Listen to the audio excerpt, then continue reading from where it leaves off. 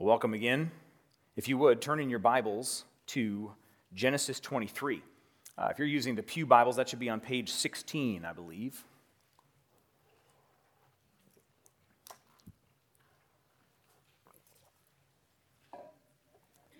We'll be looking at chapter 23, 24, and then the first half or so of chapter 25 this morning.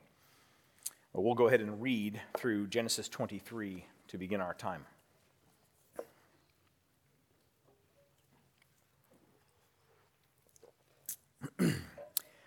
Sarah lived to be 127 years old, and she died at Kiriath Arba, that is, Hebron, in the land of Canaan.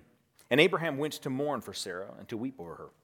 Then Abraham rose from beside his dead wife and spoke to the Hittites. He said, "I am a foreigner and a stranger among you. Sell me some property for a burial site here so that I can bury my dead." And the Hittites replied to Abraham, "Sir, listen to us. You are a mighty prince among us. Bury your dead in the choicest of our tombs. None of us will refuse you his tomb for burying your dead." Then Abraham arose and bowed down before the people of the land, the Hittites, and he said to them, "If you are willing, let me bury my dead. Then listen to me and intercede with Ephron, the son of Zohar, on my behalf. So he will sell me the cave of Machpelah, which belongs to him and is at the end of his field. Ask him to sell it to me for the full price as a burial site among you." And Ephron the Hittite was sitting among his people, and he replied to Abraham in the hearing of the people, and of all the Hittites who had come to the gate. "No, my lord," he said, "listen to me. I give you the field, and I give you the cave that is in it. I give it to you in the presence of my people. Bury your dead." And again Abraham bowed before the people of the land. And he said to Ephron in their hearing, "Listen to me if you will. I will pay the price of the field. Accept it from me so I can bury my dead there." And Ephron answered Abraham, "Listen to me, my lord. The land is worth 400 shekels of silver. But what is that between you and me? Bury your dead." Abraham agreed to Ephron's terms and weighed out for him the price he had named in the hearing of the Hittites, 400 shekels of silver, according to the weight current among the merchants. So Ephron's field in Machpelah near Mamre, both the field and the cave in it, and all the trees within the borders of the field, was deeded to Abraham and his property, in the presence of all the Hittites who had come to the gate of the city. Afterward, Abraham buried his wife Sarah in the cave in the field of Machpelah near Mamre, which is at Hebron, in the land of Canaan. So the field and the cave in it were deeded to Abraham by the Hittites as a burial site. This is the word of the Lord. In his book, The End of the Christian Life, J. Todd Billings has a section called Living Among the Dying. He writes this: "For many generations around the world, humans have known life in the pit of darkness, that is, with death and dying all around us. Knowing the sight and smell and sound can give us a realistic sense of what it means to live as mortal creatures. Yet most who occupy the middle and upper classes of the Western world have attempted to purge their lives of any hint of death, pushing dying away from daily life in a way that would have seemed bizarre to earlier eras. For example, we now call the living room was in previous generations the parlor. It was a place of shared family life together. This was the same place in which children nursed parents and grandparents through the process of dying. In this way, family members lived and died in the same room, in the parlor. But today we know the parlor as that space exclusive to funeral homes.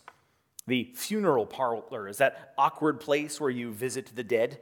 It's outfitted to look like a living room with the overstuffed furniture and the fern stands and the knickknacks, and of course the dead. But did you know that in the 1940s, most Americans died in their homes? But by 1980, only 17% died in their homes. You see, for many in an earlier time, caring for the dying was part of the job description of being a child, and it took place in the family parlor. Today, in contrast, we sequestered the dying into sanitized hospital rooms or nursing homes, and we've done our best to shield our children from the harsh realities of death. It's all part of this state of mind in which we think, if I can rid myself of the odor of death, maybe I can live as if death is not intertwined with my everyday life, my every moment of living. As you many have noticed that In this modern Western world, almost no topic is off limits. I mean, there's conversations on news stations about sexual issues and relationships, which would have just caused the skin to peel back on previous generations. And you don't hear much talk about death. Oftentimes we summarize it in those three little letters, rest in peace, for fear of engaging in a discussion, a meditation about death. And yet death comes for us all. You see, the English Puritans were not the first ones who engaged in the writing on the ars moriendi, or the art of dying. It was actually an entire literary genre that started back in the Middle Ages. And the reason for the genre was because death was a part of life, a common thing. Death continues to be one of those things that's dealt with but not dealt with. We talk about it in the positive way. Hospitals change it from dying to a failure to thrive, right? Just this past week, Jeff Bezos, oftentimes contender for the world's richest man, he invested in yet another lab. This is not the first one, but yet another lab who is looking to extend human life. Apparently, again, he and other such billionaires are investing in many of those projects. So death then is this thing which haunts us, though we dare not talk about it. And it's a thing that billionaires will spend their money trying to avoid, but it is unavoidable. And this morning, as we look at Genesis 23, 24, and 25, we have not quite what the movie says, 4 weddings and a funeral, but rather 2 funerals and a wedding. Because we will deal first with the death of Sarah, and then the wedding of Isaac, and then the death of Abraham. And I believe sandwiched between this account of the matriarch and the patriarch of promise dying and the wedding of the son of promise, the seed who will carry out the promise, is an important thing for us to consider. And that is that God's people are to live each day in preparation for their death. God's people are to live each day in preparation for their death. So we will look at these couple chapters under these points here. We have procuring a plot, securing the seed, and being a blessing. So, first, procuring a plot. Because of our modern aversion to death, this chapter dealing with death can maybe strike us as odd. Why would you even have this in the Bible? It doesn't seem to flow with anything else. It's him kind of buying a funeral plot. And when you think about it, it's not actually really about Sarah's death. Her death is quickly recorded and done. It's about the burial process. It's about him securing a place for her to be buried, a burial plot, as it were. Well, that's what should strike us if we weren't weird. There's this book I'm listening to right now. It's this great big monstrosity of sociology, but it says that we're all weird. We're Western, educated, industrialized, rich, and democratic. And it's just saying how we think about the world so much differently than anyone who's come before us and is not Western and educated, industrialized, and so forth. And one of those areas where this really comes forward is we read this like, oh yeah, find the closest place to just kind of bury his wife. But that would have been remarkable to many, many other generations, and still people today, because you bury your dead in your homeland. You bury them where they grew and lived, and maybe you've gotten away from there, but you go back, and that's where you plant them in the ground, as it were. Maybe the earliest account of this is Thucydides and his ancient Greek account of the Peloponnesian War, and he writes of bringing the soldiers, the dead, back from the battlefield to bury them in Greece. But here, even though Abraham is a sojourner, a stranger, he makes plans to bury her in their new homeland, the promised land. See, he's already been told that he himself is not really going to inherit this land. That this is going to be one of those things that 400 years they're going to sojourn yet again in another country before they come back and take over this land. But in faith, he makes preparations for death. And actually, this very tomb will be the one where Sarah lays, and then him, and then his son and grandson as well. So the storytelling of this chapter is wonderful. There's this brilliant little pseudo-deference going on in the kind of negotiating scene that you see with the Hittites, where they begin this, take any fields you want. And they probably would have gone for it, but they probably would have gotten him back some other way. And he is unwavering. Abraham is pictured as this just man of grace, and he's constantly bowing and just being very deferential. And eventually he purchases this field for 400 shekels. Now, we're not totally sure if that's a fair price or not, because the shekel wasn't always worth the same thing. But it seems like it might have been rather extraordinary. because later David would purchase the temple site for 50 shekels in 2 Samuel 24. So again, maybe they're not using the same amount, but it seems like it's a rather extraordinary price. And Abraham then purchases this land. Now notice, God had promised he would inherit this land, and yet he has to purchase the only plot of it which he will own in his life and his grandkids' lives as well, until his great-great-great-great-great-grandkids after the conquest. Well, in the flow of Genesis as a book, this is a pattern that we find in these 3 chapters that we'll consider this morning, and it's going to be repeated in Isaac and Jacob's lives as well. Is that Genesis tells the story of these patriarchs as first the death and burial of their wives, and then there's the marriage of their sons, the list of their descendants, and then the burial of the patriarch. This is the same pattern we'll see played out again with Jacob and then with Isaac as well, or with Isaac and then Jacob and so forth. Which is to say that what we see in this burial scene is that the curse of Genesis 5 continues, and he died, and she died. Death continues. There's no stopping it. But sadly, in our frenetic and kind of frantic age in which we live, planning for death can be one of those things that we put off and put off. We don't do as Abraham has done. Now, he probably hasn't purchased a plot earlier than this is because he was called to live as a sojourner. But now he's decided it was time, and he made up his mind. He settled. I want that cave. Notice he showed up and didn't say, give me any cave. I want that field and that cave. I'll pay whatever the cost. I want that one. He's settled in his decision. Well, that's important because we live in a world with an obscene number of options. And the amount of options we have is actually not good for us. A wonderful book I'd commend to any of you it's called Them by Nebraska Senator Ben Sasse. Ben Sasse, a strong Christian, and he wrestles with a number of important topics in that book. But he has a chapter titled By a Cemetery Plot. And in that chapter, he tells of the research which has been going on showing that this multiple options that we have being bad for us. He writes this: contrary to what our consumer culture tells us, there are significant costs to having so many choices. Every person reading this book is fantastically rich by historical standards, and new research is showing that, surprisingly, having too many options actually diminishes happiness instead of promoting it. And he goes on to quote this study saying that as the number of options increase, the cost and time and effort of gathering the needed information to make a good choice also increases. And so, the level of certainty that people have about their choices decreases. And the anticipation that they will regret their choice increases. This is the simple phrase, buyer's remorse.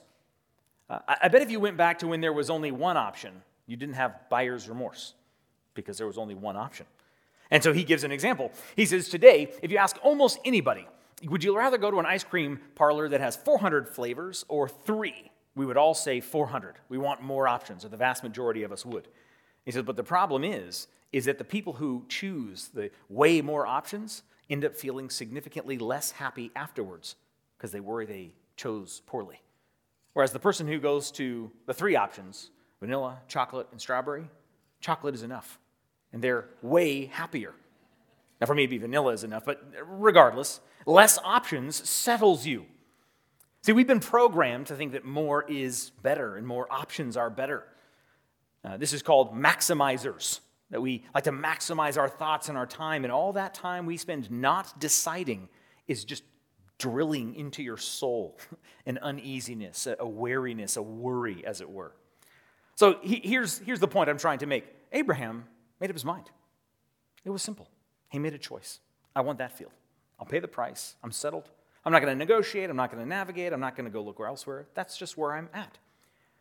And so practically speaking, very, very practically, friends, I wonder how many of you have settled your funeral plot? Have you started even that conversation? Have you purchased that plot? Have you decided this is where I'm going to be? Because here's what Ben Sasse gets at in that chapter, saying, I don't know whether or not I'm actually going to be buried in Nebraska, where my wife and I purchased our plots. He says, but by having those plots, it means I don't have to think about it. There are no more options. I'm not worrying about that. Who knows what the Lord will do? He might lay me anywhere else to rest, but I have him there, and that's one decision I don't have to think about anymore. So Christians, I want to encourage us to not get sucked up in the anti-commitment age. Settle down. Oh, sure, maybe a job will push you somewhere else or call you elsewhere in life.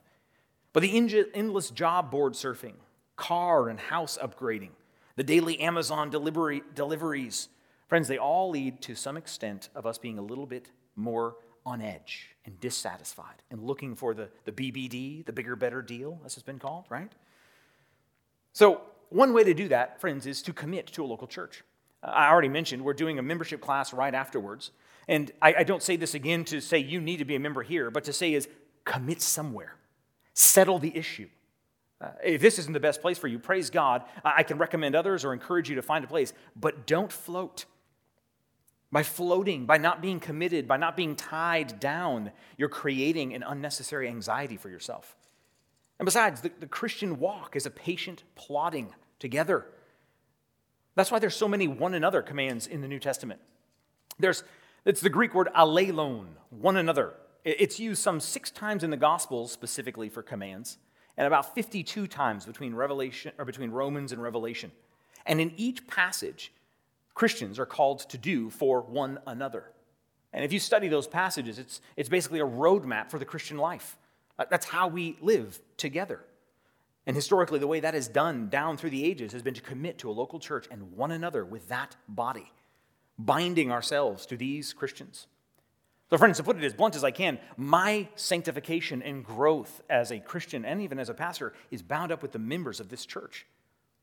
And your sanctification and growth is bound up with the other members of this church because we covenant together to walk this walk out together.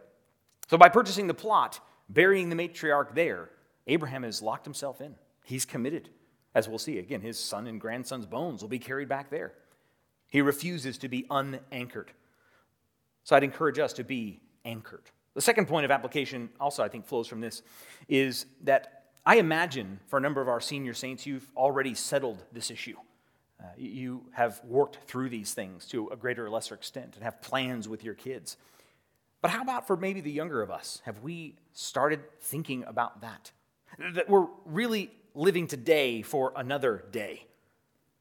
That this life is just the blip on the radar.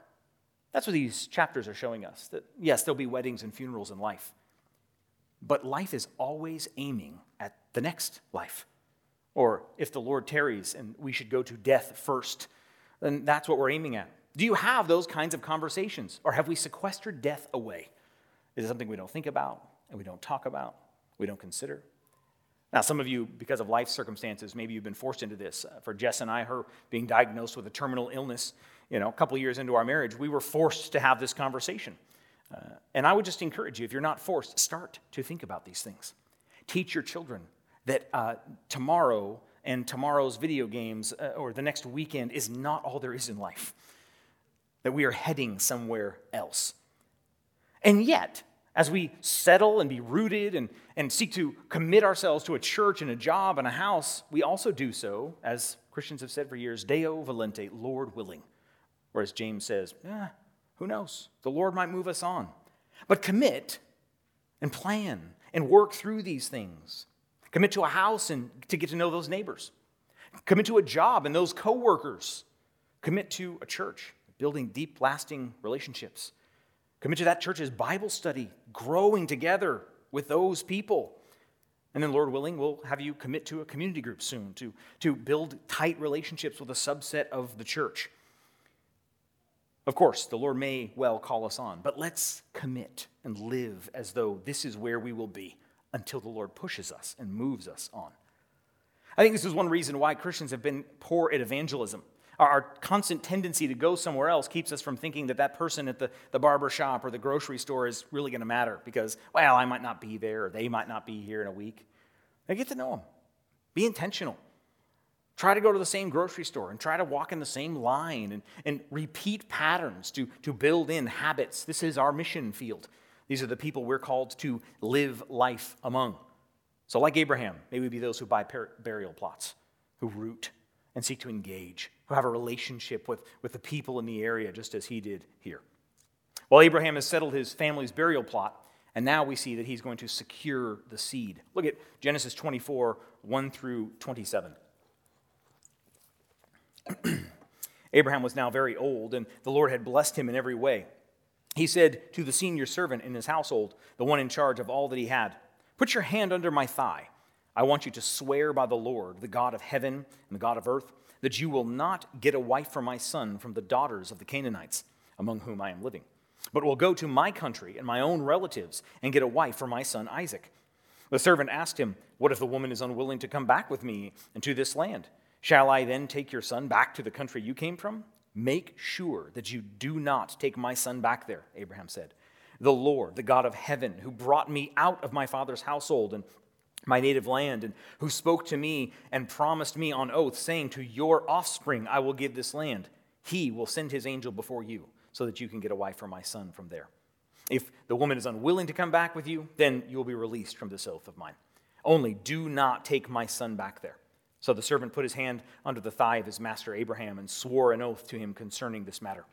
Then the servant left, taking with him 10 of his master's camels, loaded with all kinds of good things from his master. And he set out from Aram and Naharaim and made his way to the town of Nahor. And he had the camels kneel down near the well outside the town, and it was toward the evening, the time women go out to draw water. And he prayed, "Lord, God of my master Abraham, make me successful today, and show kindness to my master Abraham. See, I am standing beside this spring, and the daughters of the town people are coming out to draw water. May it be that when I say to a young woman, 'Please let down your jar that I may have a drink,' and she says, 'Drink, and I will water your camels too,' let her be the one that you have chosen for your servant Isaac. By this I will know that you have shown kindness to my master."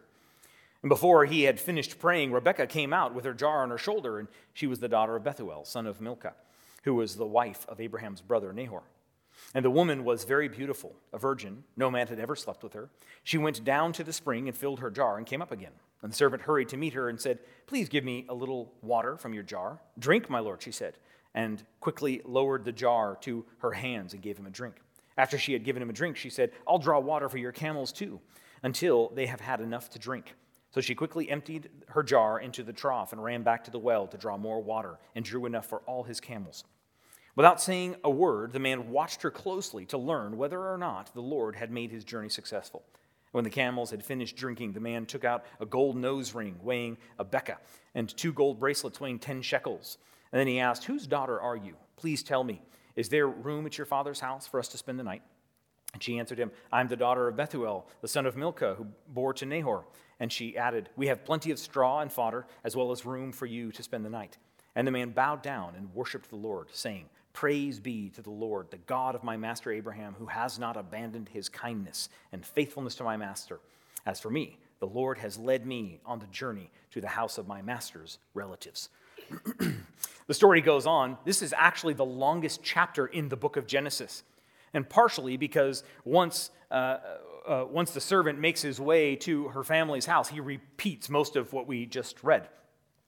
But as part of the preparation for his death, Abraham calls his chief servant to come to him and to swear an oath. And if you didn't catch it, the oath, the number one thing of importance to Abraham is Isaac not leave the land, and that he does not have a wife from Canaan, but a wife from where Abraham came from.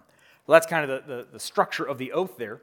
And he says, "Put your hand under my thigh." Now, that's an interesting little way to do an oath, and probably not one we'd do today. In the ancient world, doing that was connected to the idea of the thigh and the genitals. It was to swear on the seed, as it were. So he's kind of binding him by oath, saying, "You're swearing on God's promise to seed that you're going to fulfill this oath, because my whole seed depends on this," you could say. Well, Lord willing, we'll see how this important scene of sending away for a wife will play out in the rest of the patriarchs as well. But notice, Abraham's very clear, do not get a wife from here. The Lord is going to give you victory, he's going to give you success, he's going to bring a wife back, but do not take Isaac there and do not find a wife from here. But if she refuses to come, you're free. This is a pattern that will play out in the Mosaic law as well, where they must not intermarry with the rest of the people. And when they fail to do so, it leads to judgment almost every time. It's a particularly interesting study to actually see the changes to the New Testament, how no longer is tribal marriage required, because God's people are no longer tribal. See, in the promise of the new covenant in Jeremiah 31, we read that no longer will one covenant member say to another, "Know the Lord, for they all know me." So you see, in the new covenant, the command about not marrying someone from the same tribe is no longer in place. Rather, Christians are to marry Christians. Paul writes this in 1 Corinthians 9:5, that we are allowed to take a believing wife. And 2 Corinthians 6:14 deals with this principle of not being unequally yoked. But in other words, there's a move which takes place. In the Old Testament, it was about keeping the line pure, about not intermarrying. So much so, it starts with Abraham, and it's going to play out again with Isaac, sending him away. And you're going to see that pattern. And then, next thing you know, they get down to Egypt, and now they marry within the tribes themselves to keep the tribes pure. But that change in the New Testament is interesting. It's stark. And the reason being is simple, because as we've said a number of times, it's no longer who you are born into, it's who you believe into.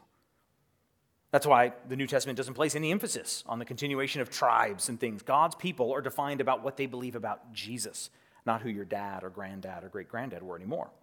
But in our text, Abraham is insistent that he go and send away to get this bride from elsewhere. And so he sends this servant. Now notice the servant took 10 camels. Now what's stunning is, we've talked about the distance of this journey. This journey may have taken as much as 3 years, because Sarah died when Isaac was 37, and when he returns with Rebekah, he's 40. Now we don't know that the servant left immediately after, but this is a long trip. So he has 10 camels with the dowry and with food and resources he needs to make his way over there. And knowing that is rather stunning for what it shows us about what she did. Because when she draws water until your camels are satisfied, a camel can drink like 25 gallons of water. So, I mean, she's drawing an incredible amount of water. That's a lot of labor. So I think that's why you get the picture of, and he sat there and waited to see, is she going to give up halfway through? I mean, that's a lot of camels. So I think that's what's going on. He's testing it a little bit. But that raises an interesting question. What are we to make of this prayer? Is this how Christians are to pray? Are we to pray and see and look for a particular type of fulfillment? That happens a couple other times in Scripture. In Judges, we read of Gideon's fleece being wet or dry. How are we to pray? Are we to pray in that way? Lord, show me this, show me a clear sign. Well, first notice the servant's prayer isn't for anything miraculous. It's just kind of almost a test for her. Is she going to be the right kind of person? And Lord, yes, make your will clear through her actions. So while there's nothing intrinsically wrong with praying and asking God to make something clear for us, what we are told in the New Testament is that Jesus says, we end our prayers, Father, your will be done. Which is to say we relinquish our will. Or we, better, are asking our will to be aligned with God's will, that he would do that work in us. This is why Jesus will say in John 14:13, whatever you ask in my name, this I will do, that the Father will be glorified in the Son. Which is to say, to pray in Jesus' name or for Jesus' sake is to ask God to answer our prayers in such a way that God will be maximally glorified. That's what we're asking for. So again, it's not wrong to pray for God to make things clear for us, just as long as we say, Deo Volenti, your will be done. Make it clear, and clear that you would be glorified in this situation, whatever that might be. Well, here, God works out through this prayer and through Rebekah's hospitality, and he makes it clear that this is the bride-to-be. The question will be the family. And so when she heads back in, it seems after he gives her the nose ring and the bracelets, she runs back home. And in the second part of the chapter we didn't read, we get an interesting insight into Laban. It says, he saw the gold. And we're going to learn that quite a bit about Laban later on, Lord willing, as we consider him. He's all about the gold. And so he immediately leaves the house as she comes back to figure out, who is this guy? 10 camels and gold. What is this all about? And so Laban comes out to welcome him back in. And he calls the servant in and he says, let food be brought out, and just Middle Eastern hospitality. But the servant will have none of it. He says, stop. I'm not going to eat anything until I explain why I'm here and what's going on. And so that's what he does. And he recounts the story and how Abraham has sent him to come and to find a wife for Isaac, his son. And so he puts it to them. And Laban and her father both respond, this clearly seems to be of the Lord. This has to be from the Lord. And so yet again, for the third time in the passage, the servant bows in worship to the Lord, to Yahweh, the covenant Lord, who has not abandoned his kindness to his master Abraham. It's this beautiful picture that you see of this servant and how he is so willing to do his master's bidding, and yet he's also in the process of doing his master's bidding, worshiping God. Now imagine for a second That's the way our prayer lives were to be. That at every step of the way, we would engage the Lord like the servant does. As you just read through Genesis chapter 24 multiple times, he just stops and he just falls on his face and worships, and he bows down and he praises God. I think this is what Paul is getting at when he tells the church in Thessalonica to pray without ceasing. If you've been watching the show The Chosen at all, I love how it has Jesus at waking up and at going to sleep, Father, King of the universe, and would you grant me sleep? And thank you for the sleep that you've granted me. It's at every step of the way, there's this grateful heart. And I wonder, how is that working out for us? How is our gratitude and relationship with God? Is it one of those things that just bubbles over in all parts of our life? One of my favorite movies, I grew up watching many of the musicals and stuff, and I love Fiddler on the Roof, and I love how Tevye is just constantly always talking with God. It's a great example, a great picture of what this looks like. But friends, how about for us? What does our prayer life look like? See, one of the reasons that we have different prayers in the service is because the Bible has all those different categories. Sometimes they've been summarized with the acronym ACTS, and it stands for adoration, confession, thanksgiving, and supplication. So when we're doing a prayer of adoration or praise, we're focusing on who God is in himself. We're just adoring him, not asking anything of him. We're just adoring him. We're praising him for his goodness, for his eternality, for his holiness. And then C, prayers of confession, we realize that we continue to sin. And so we continue to confess sin. As 1 John says, those who are faithful to confess their sins, God is faithful to forgive us our sins. And in prayers of thanksgiving, we're focusing on what God has done. We thank him for what he's done in history and for what he's done in time for us. This is why historically people thanked God at every meal. Particularly, remember, in ancient subsistence culture, every meal was a gift because you might not have that many. And so there'd be a pause just to say, Lord, we know that this meal ultimately comes from you, that you are the provider. And then finally, supplication or petition. We bring our requests to God. We pray, Lord, would you lead? Would you make this clear? And yet we pray that you would do so according to your will. So we find all these categories of prayer in the scriptures, and so we should grow in all of these different categories, to grow in ACTS. There's another one that's been used for years, but it hasn't got as much attention, and that's prayers of lament. You can go the whole book of Lamentations, but many of the Psalms, almost a third of them, are prayers of lament. They're the Psalms that oftentimes start out, how long, O Lord? Songs of mourning, prayers of mourning.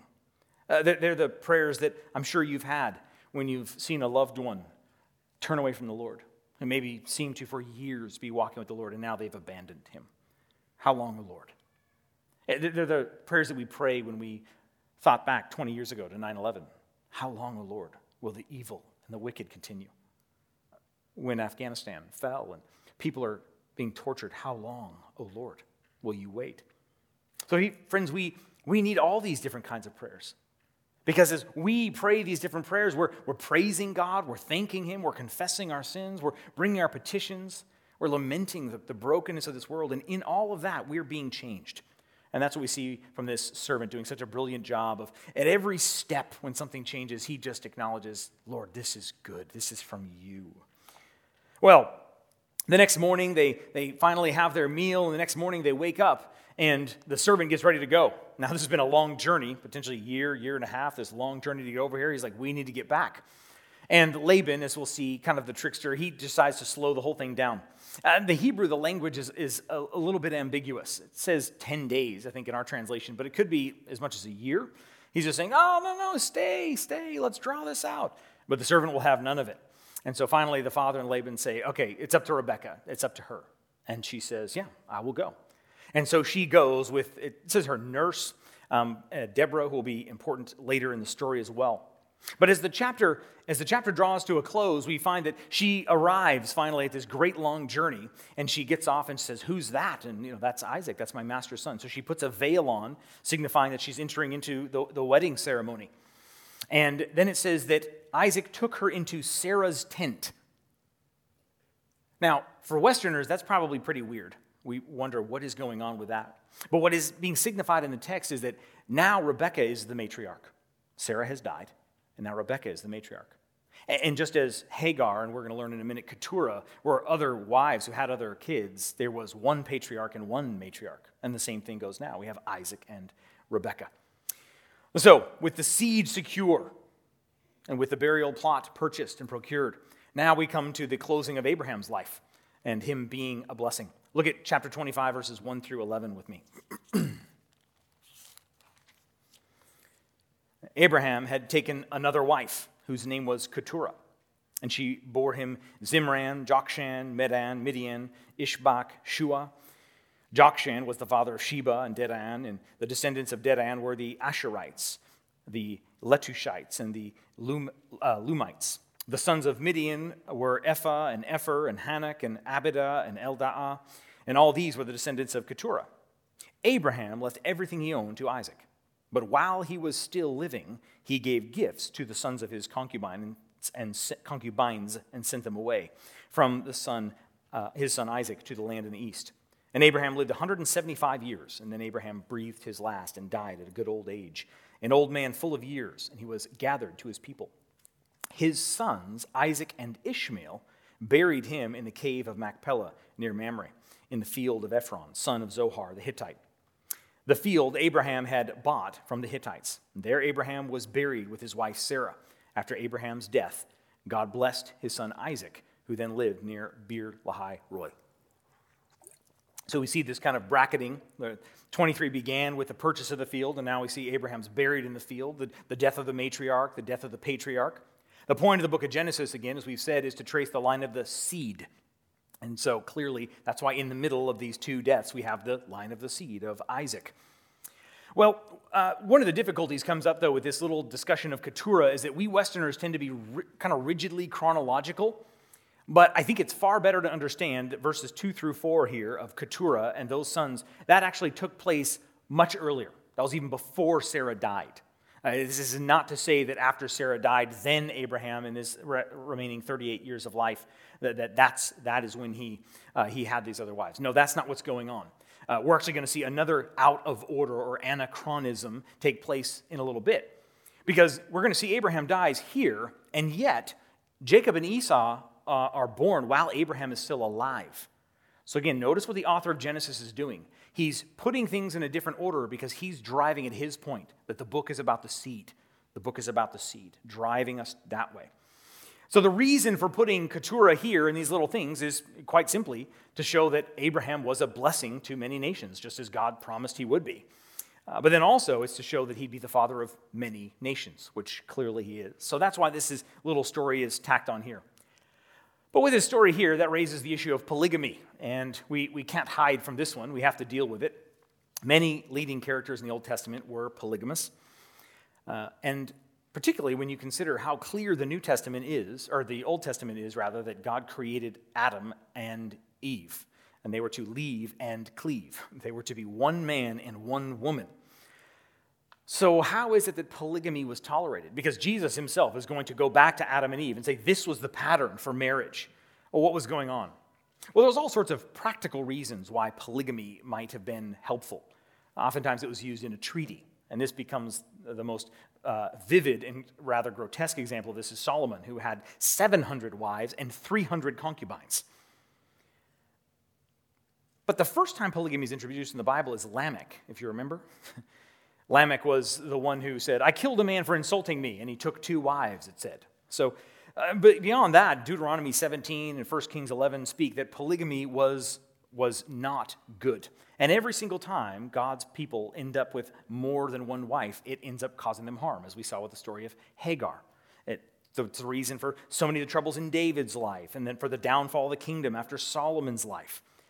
So polygamy may have had a lot of practical benefits, but that doesn't mean it's okay. Well, the question is, why did God tolerate it?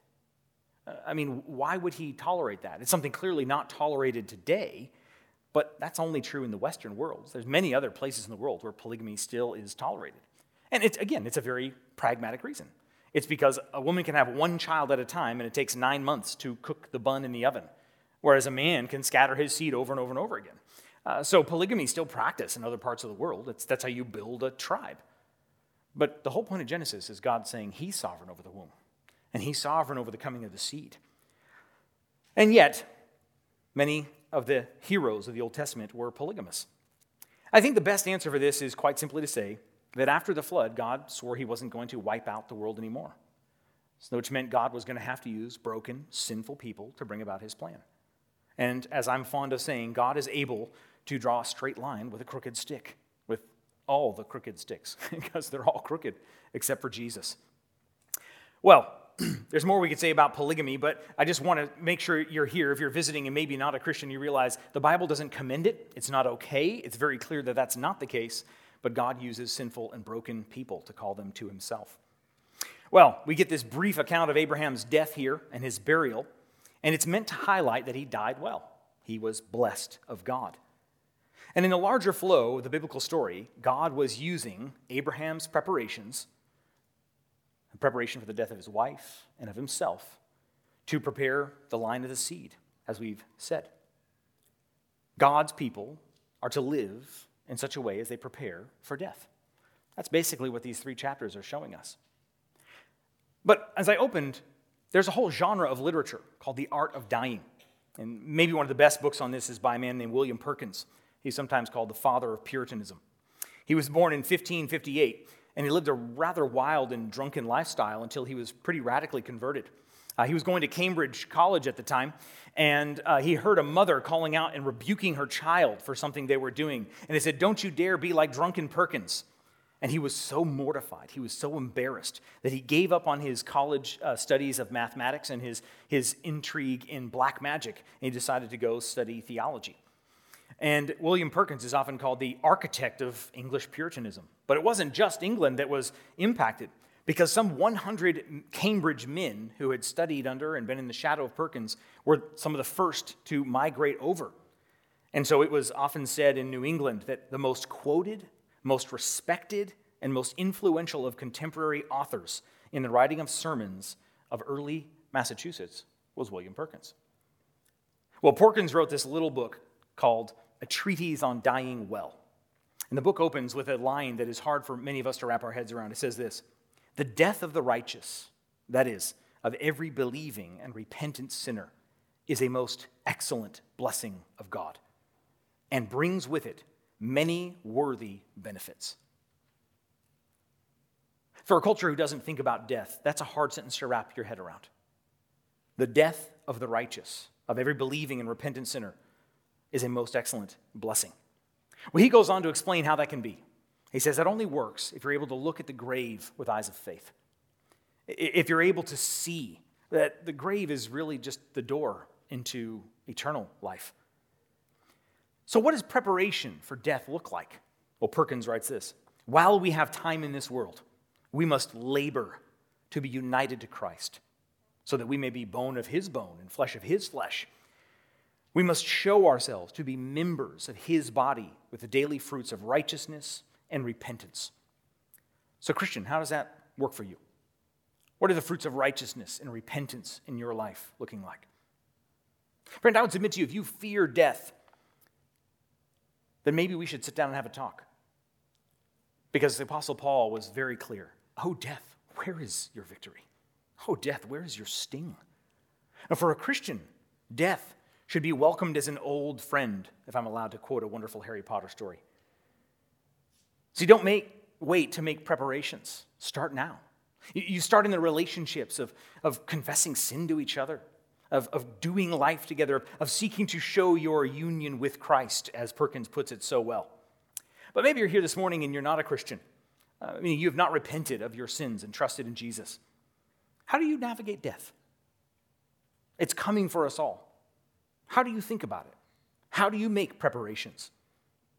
See, friends, I would challenge you, don't pretend like it's not going to happen.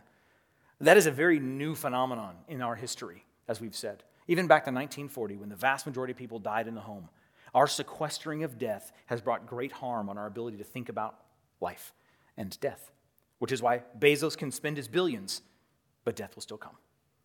So if you're here this morning and you haven't thought much about death and what preparation for death looks like, I'd love to speak with you afterwards. I'll be standing back there. But this matter of Abraham's death is connected to the passage we read in John 8, and we'll close with this. Remember what Jesus said, "Very truly I tell you, whoever obeys my word will never see death." Well, he's clearly not talking about physical death, because he himself experienced physical death. No, rather, he's talking about there's another kind of death that we see in the Scriptures. And Perkins unpacks, he says there's 3 levels of death. But what he's getting at is eternal death, or what's sometimes called the second death. And that's why Abraham was able to rejoice in Jesus' day, because he knew that the Messiah was going to come. And just as Abraham had faith that somehow God was going to bring Isaac back, as we saw a couple weeks ago, that somehow death itself would be undone. And so, friends, I would submit to you, make preparations for death. But realize that all the preparations in the world mean nothing unless Jesus prepared first. As theologians call the agreement between the Father and the Son and the Spirit the covenant of redemption. And the idea behind it is that eternity past, before creation, the Father and the Son agreed together to create a people and to send the Son to live and die for his people. And so that covenant of redemption is worked out in time. So Jesus was preparing for his death long before he made human life. Or, as C.S. Lewis has addressed this subject maybe better than anyone in his children's books on the Chronicles of Narnia, he puts it so well at the end of the last battle. Maybe you remember the scene. He explains finally how they've died and they've gone away, and he says, when you've been there a long time, you will start to realize that you've only experienced the cover and the title page of the greatest story ever told, which goes on forever and ever, and every chapter is better than the one before. And he tells it in the beautiful words before that of, the eternal life is one of going further in and further up. So friends, we prepare for death now by going further in and further up near our Savior, in resting and trusting in him, in working out our union with Christ. There'll be weddings and there'll be funerals. There'll be births and there'll be deaths. And along that road, how are we preparing to be closer to our Savior? Would you pray with me? Heavenly Father, we thank you for your word. We thank you that it deals with all of life, even matters pertaining to death. And we pray that we would be a people who are ready for death. Or as we read, we'd be a people who are ready to give an answer for the hope that lies within us, because for those who have repented and turned to Jesus, Lord, death is not the end, but merely the beginning. So we thank you for this reminder from your word. Would you use it to shape our lives, our thoughts, and our preparations this week? For Jesus' sake, amen. Would you stand with us as we sing?